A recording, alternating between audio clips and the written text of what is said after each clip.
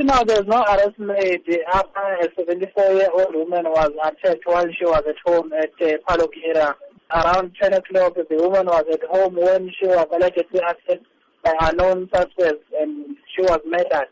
We are not sure whether there was anything taken from the house, but that is still under investigation. We are also appealing to the members of the community to please assist us by giving us information about the whereabouts of the suspects who allegedly killed the woman. That this incident happened in broad daylight, how much of a concern is that to police?